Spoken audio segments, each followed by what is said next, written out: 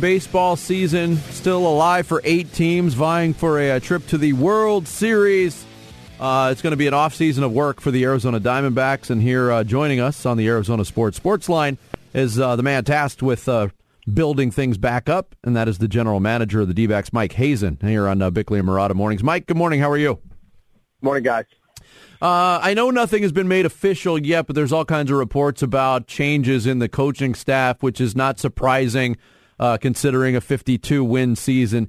Generally speaking, Mike, when you're tasked with what you're tasked with this offseason, what are some of the qualities you'd look for in a coach to get this thing back on track? Yeah, it's a good question. We have sort of a lot of those things that we're checklists, and not everyone's going to hit all the checklists of the things that we're looking for. But there are, look, we pride ourselves, or talk about priding ourselves, on putting the player first in all circumstances. And our goal is to maximize player performance. And our coaches worked their butts off this year. It is what it is. Yes, we won 52 games. And so there are things that, unfortunately, in this game, and personally it's painful because I'm responsible for some of that too, and I've acknowledged that to them in our communication. There are pieces to this where I think, we all need to take our share of what went wrong, and I have to take the most of that. But being here, it doesn't stop you from having to find solutions in certain areas. And, the performances just weren't what they were, or what we had hoped in some cases. And that doesn't all just fall on a coach. I will just tell you that. But, look, we are looking for people that are going to help us push forward on the individual level, guys that are going to add skills to the players that we have. In various ways. The game is changing quite a bit in terms of what players are demanding from us as an organization to provide. There's a lot of outside resources that these guys are using. How we incorporate all those things is a huge challenge, and some of the things we're going to look for. When you look at, because clearly this is not all going to be a youth movement going forward. Clearly you're going to be signing other players with some experience to attempt to get this thing rolling. Is there a different type of player you might be looking for going forward based on what we've experienced the last couple of years? Look, we always prioritize leadership skills in our acquisitions.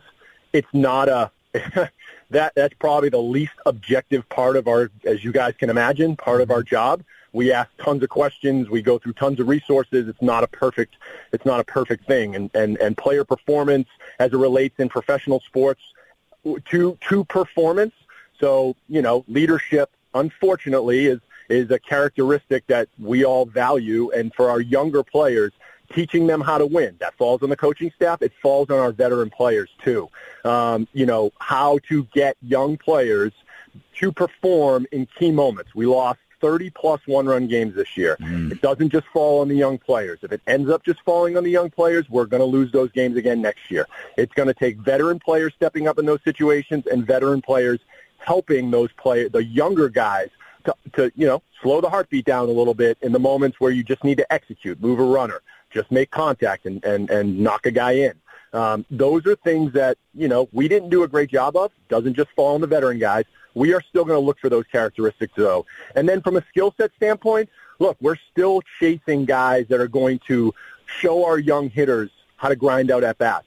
Though I will tell you that beyond some power, that skill is a very expensive skill in the marketplace, not just financially, via trade as well. But we are still looking for that to enhance the guys that we're bringing up, where we teach that relentlessly in the minor leagues.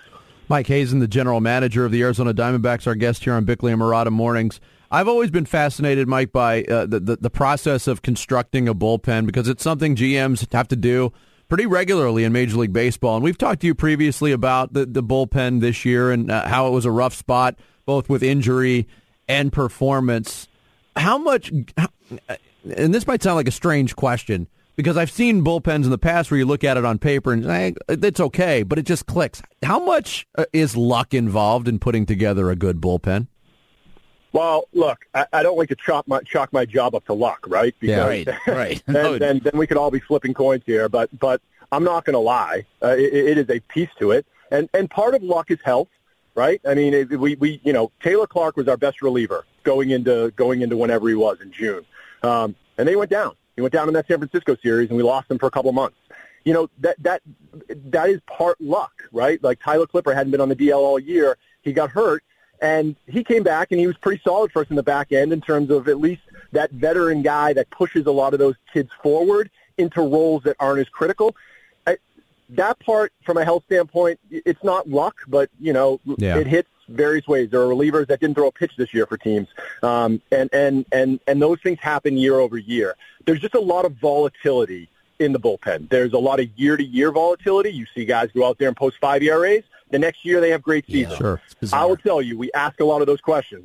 Maybe it was a different pitch. Maybe the guy came into spring training a little bit healthier, had a full season of an off-season to train. Those things are hard to put your finger on with the volatility that goes on out there. However, with all of that, it's not an excuse.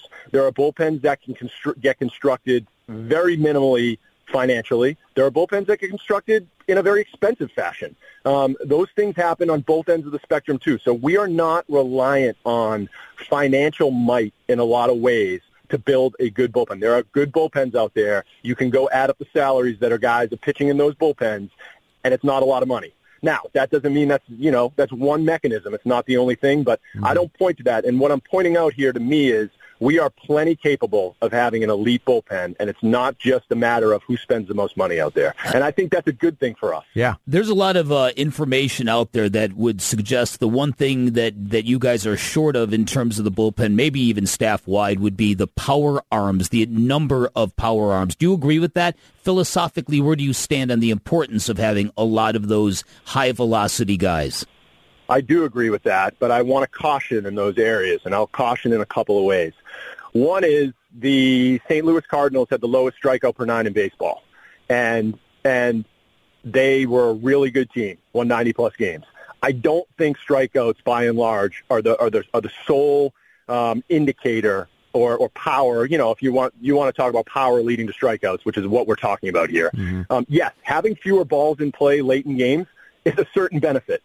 Having elite defenders around the diamond that can take those balls in play, turn them into double plays, it's a riskier strategy. Anytime the ball gets put in play, it can get blooped in. You know, all sorts of things can happen. That's why we talk about not striking out. So, yes, I think we need to do a better job of adding power to our bullpen. I think we need to do a better job of adding swing and miss in those moments where not leaving it up to a ball being put in play is going to end up beating you. Now, I will also tell you that not walking guys is also an area that needs to be part of an elite bullpen because, as you know, you're tasked with a 2 or 3 run lead. Solo home runs don't beat you, but 2 and 3 run shots do. Yeah. And in a lot of ways, late in games, if you can't command the baseball, you put runners on base, you're going to get yourself into a lot of trouble. And so those are some of the things that we're going to lock in on. Now, I know this is irrational, but I kind of felt it too, and a lot of fans did, anger that you guys did not get the number 1 pick overall. And I know it's probably not that big of a difference in terms of what talent you might get. But what'd you think of that? The general reaction to, after a season like this, why couldn't we have at least gotten the reward of a number 1 pick? Well, number 1 is the rules, right? I mean, right. We tied 2 years in a row, and Baltimore ended up in front of us 2 years in a row. So and listen, why? Because we went for it in 2019 and won 85 games. Mm-hmm. I'm not going to apologize for that. I have to remain consistent in this. Like, going into the last game of the season, I wanted to win that game. I understand. Yes. Would I rather have the 1 versus the 2 pick, all things being equal? Anybody would if you're standing there. If you have the 6th pick, you'd rather have the 5th pick, right? That guy gets picked in front of you that you want. Yeah, that's happened to us plenty of times in the draft, and it's a little painful at the time. I'm never going to not – I was pumped up that Josh Van Meter hit that ball. I'm not going to lie to you. We go into this game every day wanting to win every single baseball game. I don't care what the narratives are. And all I look at it is, fine, we need to do a better job next spring and ensure that number 1 pick is going to be a good player. We need to ensure that the number 2 pick is going to be a good player. Because go look where we got Corbin Carroll. Go look where we got Jordan Lawler. We're picking well in front of those spots next year. We should be able to get a similar type player. All right, real quick, are you going to watch the Giants-Dodgers, or does the whole thing just nauseate you? The whole thing nauseates me. I probably shouldn't. I mean, I've watched them enough this year. I think we have a decent feel of their players. I think I have a decent feel of, how they went about beating us. enough times, I'll probably force myself in front of the TV because I can't help it. It's one of those things where you try to ignore it, and it's just like, it's like the telltale heart, right? You just hear it beating on the floor underneath you. But I will not be watching it as like a baseball fan. It will be painful baseball. The American League is great. The National League, not so much. Mike, well, thank you, Mike. Thanks so much for the time and the candor. We really appreciate it, and good luck this offseason.